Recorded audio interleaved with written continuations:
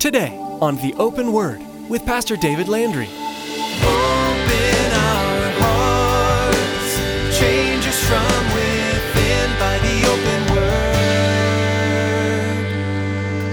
Give us ears to hear your truth and eyes to see the needs around us as we draw close to you. May we thirst for the water that your love brings us. Open our hearts, change us from within by the open word. All of the players are in place, and it's interesting to note, here we have all of these reigning powers.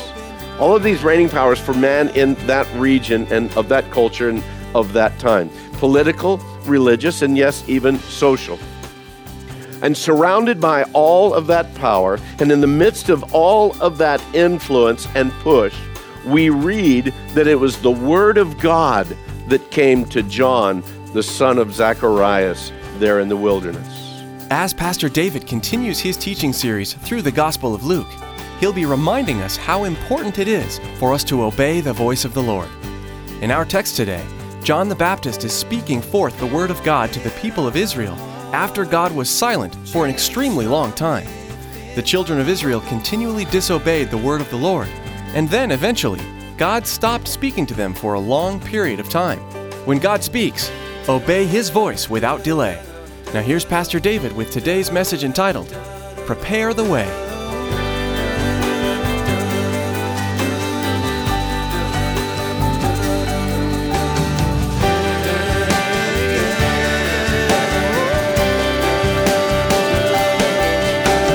Open our hearts, change us from within by the open word.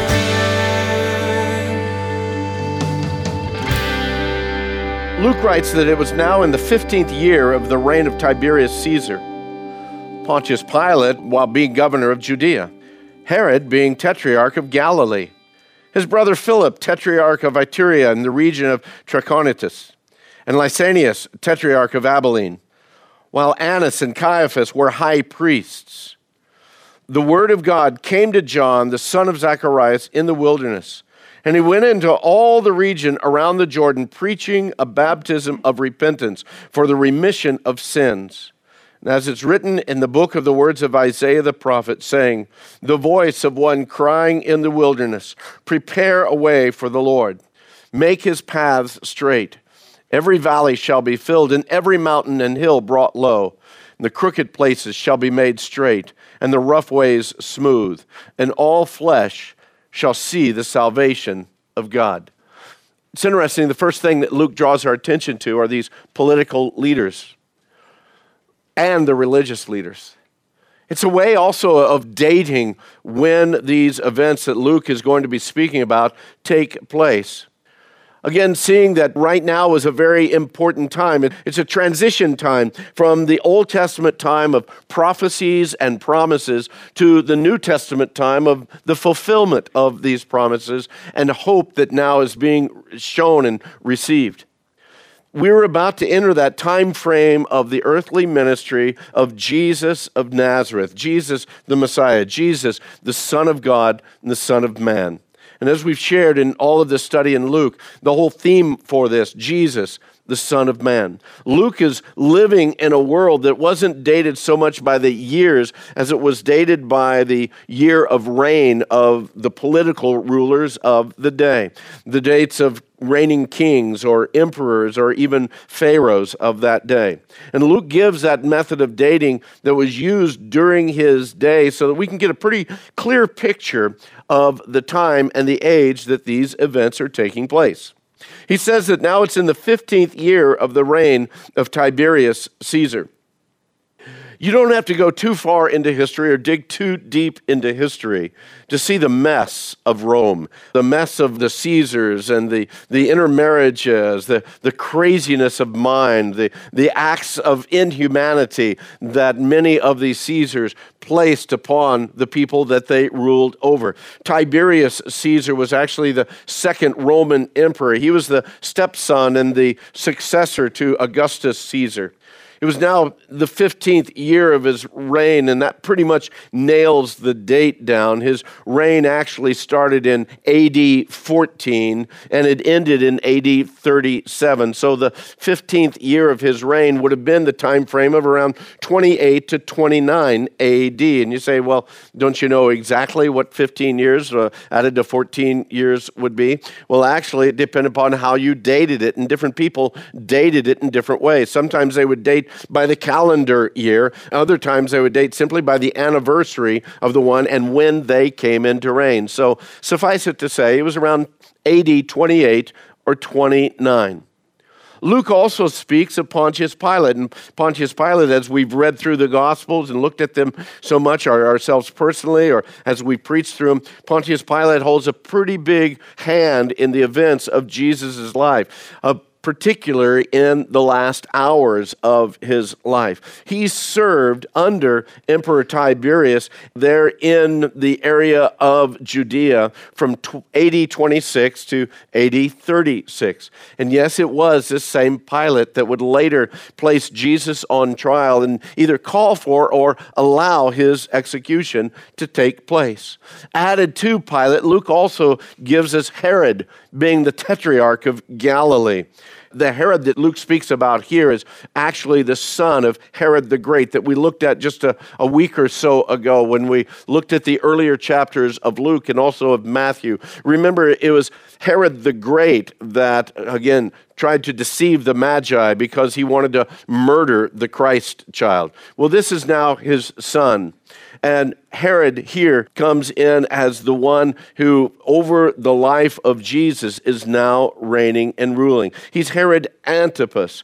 And actually, one of the other peculiar things about the Herods themselves, this Herod divorced one of his wives in order that he could steal the wife of his brother Philip to become his wife. And then later he gets to where he doesn't really care for her. They both go off into exile. Just a real weird situation. All of the power and yet no moral structure, no standards within their lives. Luke also lists Philip, the Tetrarch of Iturea in the region of Trachonitis. This was the area north and east of Galilee. And again, he ruled for about 37 years. Not much is known about the next guy, Lysanias. He was Tetrarch of Abilene, and that was the area, again, on the east side of Mount Hermon, going on up toward Damascus. So we move through all of these secular leaders, these political leaders, and then Luke gives us the name of two religious leaders. The problem is he mentions two serving at the same time as high priest, Annas and Caiaphas as high priest. But the problem is for Judaism, there was only one high priest. During this time, though, there seemed to be a little bit of confusion. Well, the issue is actually pretty easily solved.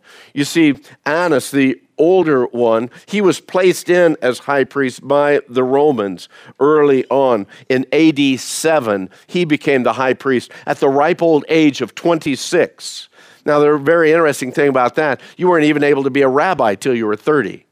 But yet Rome placed Annas in as the high priest, and he reigned for about 7 years, and then he was deposed, and another guy came in and took his place. And then a little bit later, his son-in-law, Caiaphas, was appointed by Rome to be the high priest. The favor of the Jews, of the society, was still on Annas, and though Caiaphas was the reigning high priest, he was actually pretty much the puppet high priest of his father-in-law, Annas. Now, aren't you glad that father-in-laws aren't like that they don't try to control your lives? But anyway, that's the situation that we find ourselves in. So here it is. It's the year 2829 AD. All of the players are in place, and it's interesting to note, here we have all of these reigning powers. All of these reigning powers for man in that region and of that culture and of that time. Political, religious, and yes, even social. And surrounded by all of that power, and in the midst of all of that influence and push, we read that it was the word of God that came to John, the son of Zacharias, there in the wilderness. As is the case with Jesus, we don't know a whole lot about John's early childhood. When the angel declared to Zacharias, his father, that he would be a Nazarite from birth, we kind of understand what that is according to what the Word of God tells us. Now, again, he had to be a very individual, to say the least. Matthew and Mark give us a little bit of description about him. Matthew and Mark both tell us that John himself was clothed in camel hair, and he had a leather belt around his waist, and his food was locusts and wild honey. One of the other things we know about the vow of the Nazarite that we find back in Numbers 6 is that Nazarites, once they've taken that vow, they don't cut their hair. A razor should not come on your head. So either the hair on their head or even their facial hair. So you've got to picture this guy, if you would. He's living out in the wilderness, okay? Fortunately, he's not your next door neighbor because he's a wild-looking guy. By this time, we understand from Luke's gospel in just a few passages, Jesus is 30. John, who is his cousin, is only about 6 months older than Jesus. So he's about 30, 31. How long does your hair get in 31 years?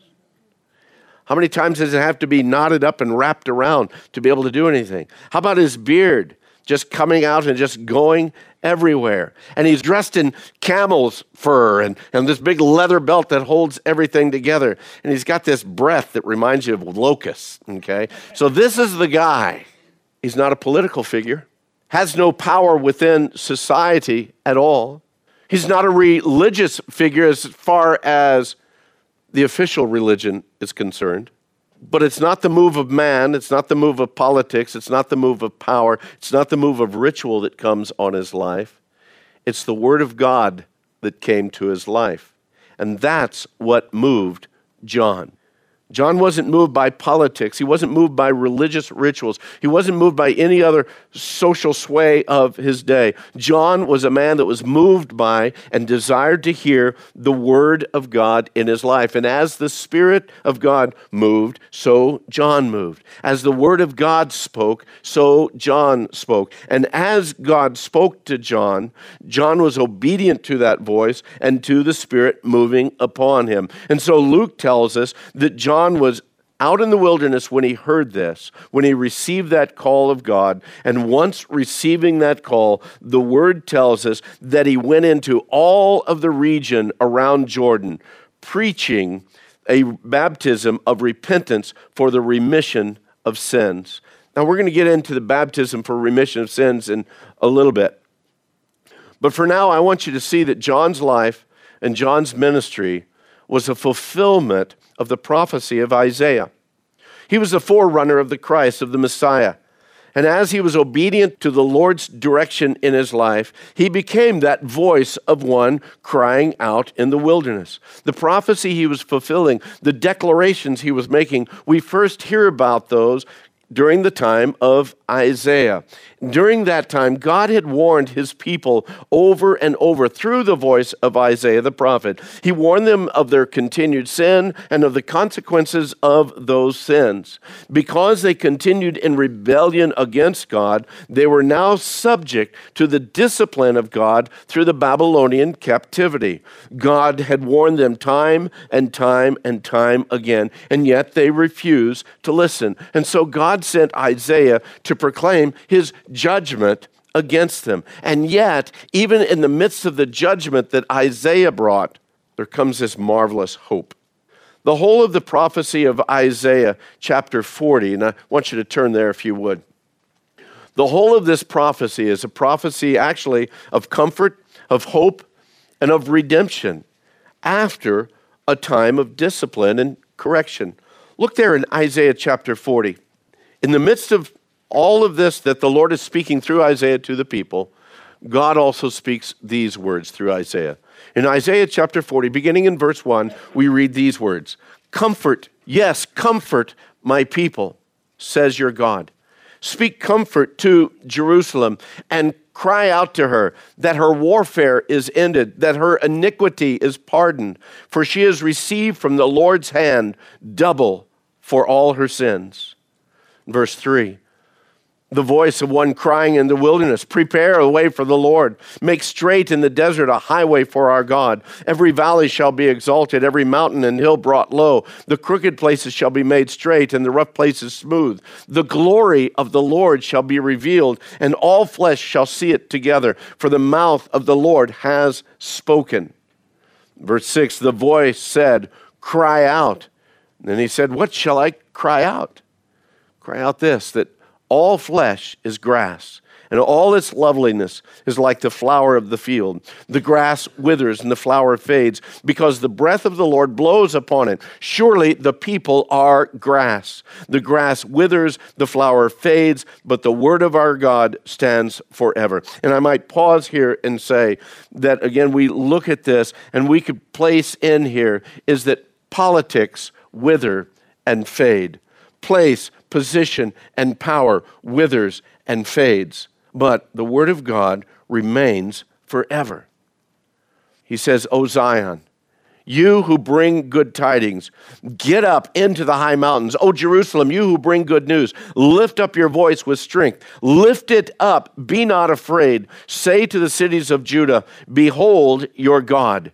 Behold, the Lord God shall come with a strong hand, and his arm shall rule for him. Behold, his reward is with him, and his work before him. And then we get these comforting words in verse 11. He will feed his flock like a shepherd. What was one of the titles of Jesus? The good shepherd, the great shepherd. He shall feed his flock like a shepherd. He will gather the lambs with his arms and carry them in his bosom, and gently lead those who are with young. Here in the midst of all the condemnation about Israel because of the abundance of their sin and the abundance of their rebellion, God comes and speaks to them comfort. Here we see the glory of God demonstrated through the greatness of his compassion toward these rebellious people. He could have easily wiped out Israel and started all over again with a whole nother nation, a whole new population, just as he did in Noah's day. But God did something different here. He had called a people, this small nation of Israel, and he says, my hand is upon you. I'm going to bless you, not because of your greatness, Israel, not because of your power, not because of your influence, but that my glory might be shown through you. Beloved, if God uses anyone, he uses them today, not because of their greatness, not because of their influence, or even their talents. He uses them to glorify himself when he finds willing vessels. We usually think of the ministry of John the Baptist as being pretty harsh, to the point kind of a ministry. And it was, but the point that he was trying to bring out in every way was that God was coming to reveal himself to his people in a way that they had never experienced before. It was John's voice that said, make ready, prepare the way. God's glory is going to be revealed. All flesh is going to see it. We can trust it because God has already declared it. All flesh shall see the salvation of God. And John was the forerunner of the coming of Messiah. And as direct as John's message was, it was still a message of hope to the people. The sad thing is not all flesh will take advantage of the salvation of God. They'll see it, but they will not take advantage of it. And we see this here. John didn't go for easy believism. John didn't want to simply be counting baptisms to be able to report back to the home office how many we baptized last year. He wasn't going to play the games of religion on the outside while people were dying on the inside. John knew that there were many people who were really and truly and honestly seeking forgiveness for their sin. They knew that they were wrong, and they wanted to turn to God and commit themselves to God. They were the ones who needed to know that God would still accept them even after all that they had already done. And although in Luke, when we look at the next few verses in Luke, it would seem like there's this major harshness in John, even to the multitudes of the people. Look at what, back in Luke chapter 3, look at what verse 7 says. Then he, John, said to the multitudes that came out to be baptized by him, you brood of vipers, who warned you to flee from the wrath to come.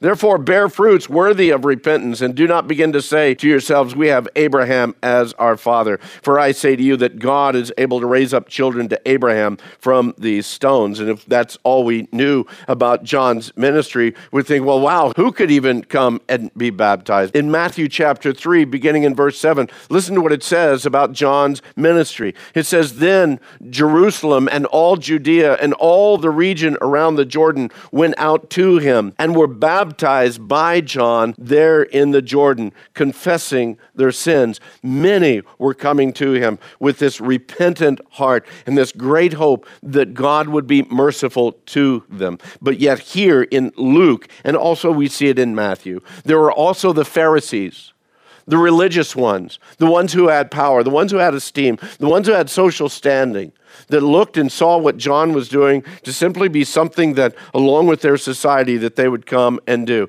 And John knew that their heart wasn't in the right place. These are the ones that John zeroed in on when he said, you brood of vipers who warned you to flee from the wrath to come. John saw right through their facade. He understood the falseness of these religious leaders. He wasn't going to play their games. He wasn't going to buy in to just simply their words. Rather than give even any kind of a false hope, he called them out for who they were and for what they were. It saddens my heart today during these political seasons where different politicians rise up and they think that they can speak wooing words to the evangelicals and to the religious right and say, well, if I just say the right words at the right time, then they'll vote for me. I can get into position. Then I can do whatever I want to do. It's a sad thing. And the problem is too many times we buy right into it. Why? Because we listen to the words of man rather than to the Spirit of God. That's why it's important for us to pray when we get ready to vote. John wasn't ashamed, nor was he afraid to declare the coming destruction on those, again, who were not repentant, on those who would come with this facade, with this falseness before him. When we look back in verse 3, that John went into all the region around Jordan, preaching the baptism for repentance, for the remission of sins. That's what I want us to take time real quickly to look at as we end up this morning. What is this baptism of repentance for the remission of sins? I believe according to John's response to the Pharisees, it's very clear that John fully understood that the baptism that he was administering was simply an outward picture of what had already changed on the inside of an individual. John clearly recognized that baptism doesn't save anyone, neither then nor does it now. Otherwise, he would have made it available to the Pharisees. Here comes this group of Pharisees. Hey, we want to be baptized. Great, let's get you in the water. Let's wash you clean. Let's baptize you and change your life. But John knew, no, that's not what baptism was about. He knew that the heart had to change long before they entered the baptismal waters. In that phrase, preaching a baptism of repentance for the remission of sin, repentance is the true focal point of that phrase. And the Greek word used here for repentance means a change of mind. Open our hearts, change us from within by the open word. We can all remember the marketing campaign, WWJD. What would Jesus do? While this became somewhat cliche, the concept behind it is crucial. In each and every circumstance, we need to consider not only what Jesus would do, but what he did do when he was here on earth. As Pastor David teaches through the Gospel of Luke, we'll see exactly what Jesus did. We're sure today's message has been a blessing to you. Maybe you'd like to get a copy of today's message. Here's Tracy with all the information you need. Life these days moves fast. From one appointment to the next, most of us race through our days with blinding speed. Those in-between moments are great opportunities to connect with God by hearing from Him. To hear more encouraging words from God's Word through the ministry of Pastor David, go to theopenword.com and click on the Teachings page. Thanks, Tracy. Again, to secure your own copy of today's message, simply log on to theopenword.com and select the Teachings page. You can also give us a call if you'd like. That number to call is 520-836-9676. That's 520-836-9676. Another option to get in touch with us is to send us an email. Our email address is info@theopenword.com. Once again, you've been listening to The Open Word with Pastor David Landry of Calvary Chapel in Casa Grande, Arizona. In the next edition of The Open Word, David will continue teaching through the Word of God. So please make plans to join us again, and may God richly bless you.